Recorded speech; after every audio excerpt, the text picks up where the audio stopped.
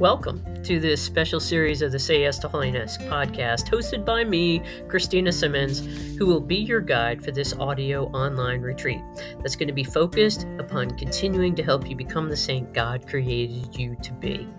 This retreat, we're going to be reading from the spiritual classic, The Soul of the Apostolate by Dom Jean-Baptiste Chautard.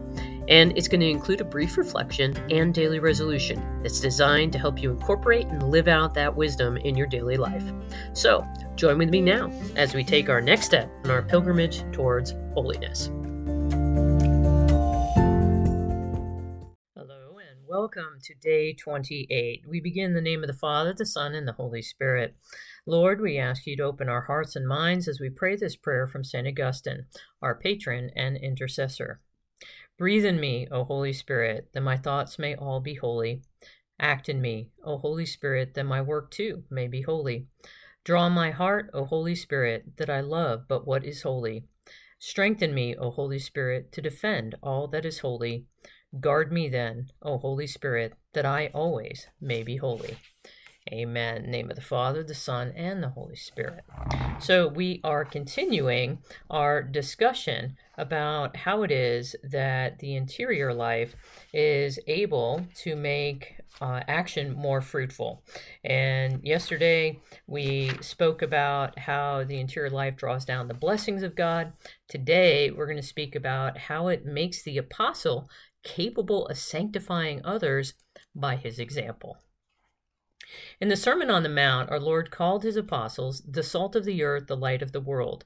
We are the salt of the earth in proportion as we are saints.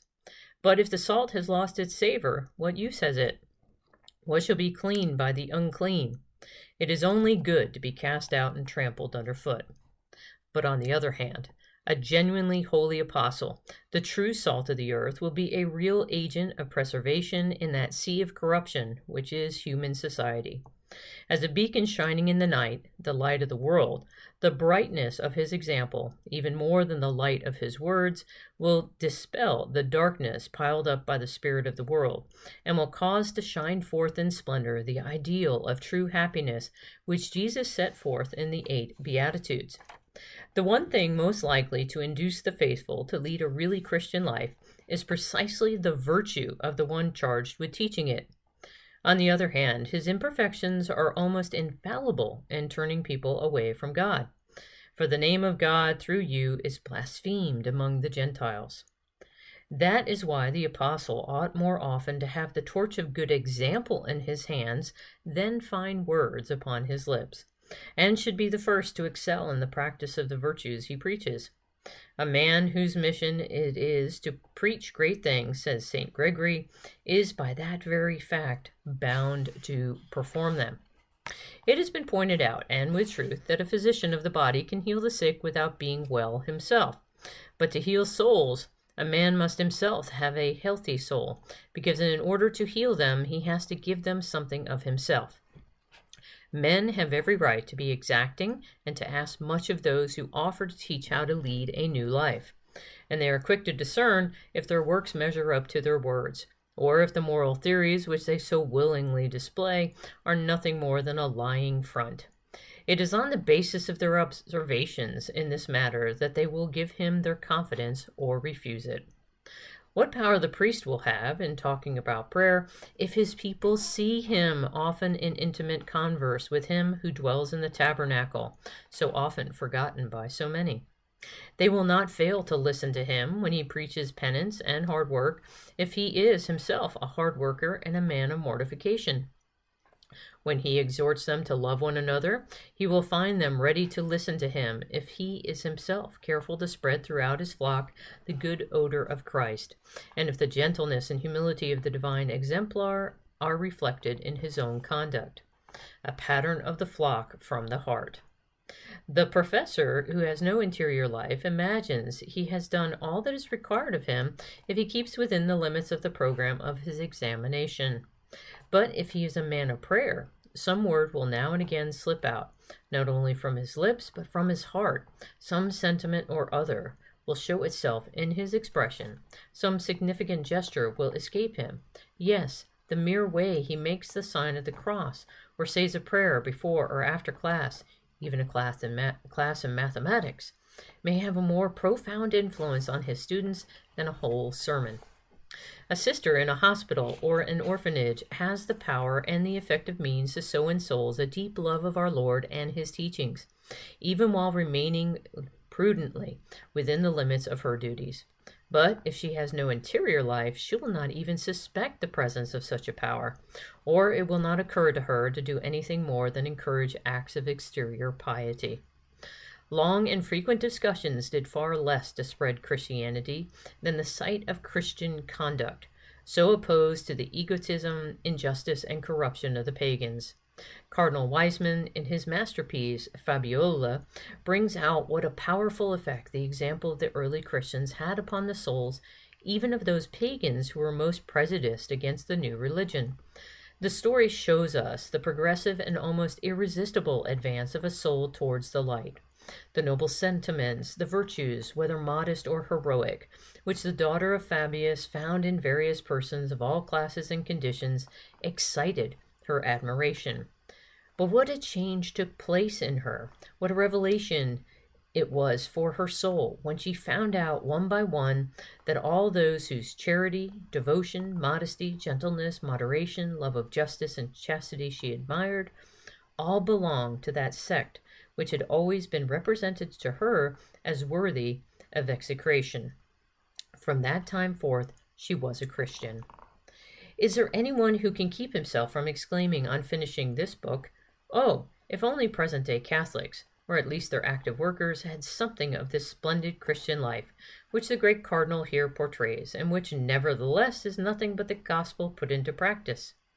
How irresistible would then be their apostolate among the modern pagans, who are too frequently prejudiced against Catholicism by the calumnies of heretical sects, or repelled by the bitterness of our own answers to our opponents, and by a certain way we sometimes have of asserting our rights in a tone that suggests wounded pride far more than the desire to maintain the interests of Christ.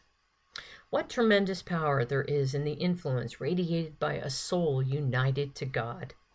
It was the way Father Passeret celebrated Mass that convinced the young de Sermont that he should enter the congregation of the Most Holy Redeemer, in which he himself was later to achieve such holiness and importance. The public has a sort of intuition that cannot be fooled. When a real man of God preaches, people come in crowds to hear him. But as soon as the conduct of an apostle ceases to measure up to what is expected of him, no matter how ably his enterprise is run, it will be much harmed and perhaps ruined beyond recovery. Let them see your good works and glorify your Father who is in heaven, says our Lord.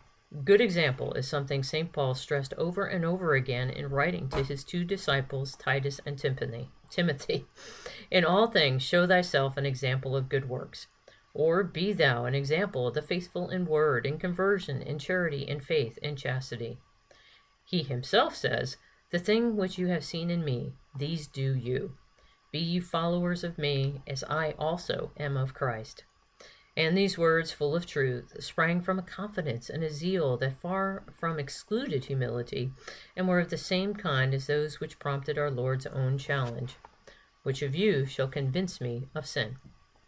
Under these conditions, the apostle, following in the footsteps of him of whom it is written, "He began to do and to teach," will soon become operarium inconfusibilum, i.e., a workman that needed not to be ashamed.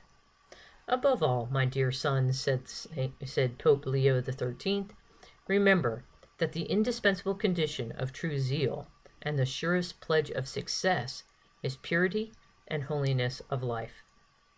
A holy, perfect, and virtuous man, said St. Teresa, actually does far more good to souls than a great many others who are merely better educated or more talented.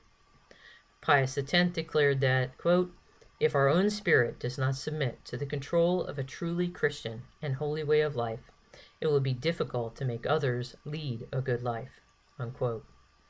And he adds, "All those called to a life of Catholic works ought to be men of a life so spotless that they may give everybody else an effective example." And so we conclude with those words. And one of the great encouragements is the fact that if we are striving to be filled with the Holy Spirit, to allow God to direct us, for us to follow the Lord, for us to be good disciples, then our example can do even more than our words.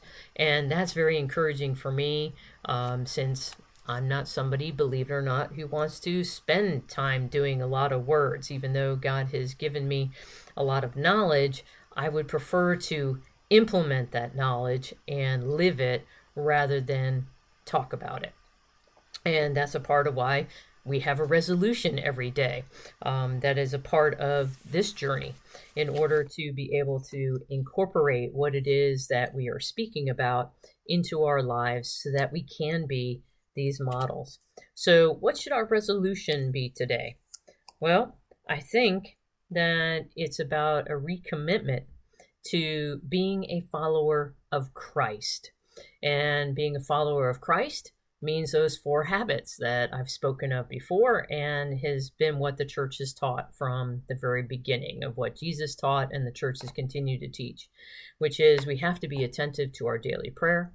We need to be frequenting the sacraments, particularly Eucharist, as much as we can, going to daily Mass if even possible, and frequent confession, striving each day to grow in virtue just a little bit. This is how we become those good models of Christian example, and abandoning ourselves to God's will so we can trust that God is working in us. So today, recommit yourself to those 4 habits and practice them. In particular, practice that resolution at the end of your daily prayer, that resolution that God himself is giving you so that you can become a more powerful model and example of his life living in you. So then others may be intrigued and will be drawn to the light, which is his light, but which we become his instruments. So may this be what you are able to be about today, and know of my continued prayers for each and every one of you, and God bless. Thanks for listening to this episode of this special series of the Say Yes to Holiness podcast. I hope you've enjoyed it. If you think of others who may benefit from listening, be sure to share the podcast with them. Until next time, know of my prayers for you, to be given whatever graces you may need to continue doing whatever it takes on the journey towards holiness, so together we can tell the Master of Death, not today. God bless.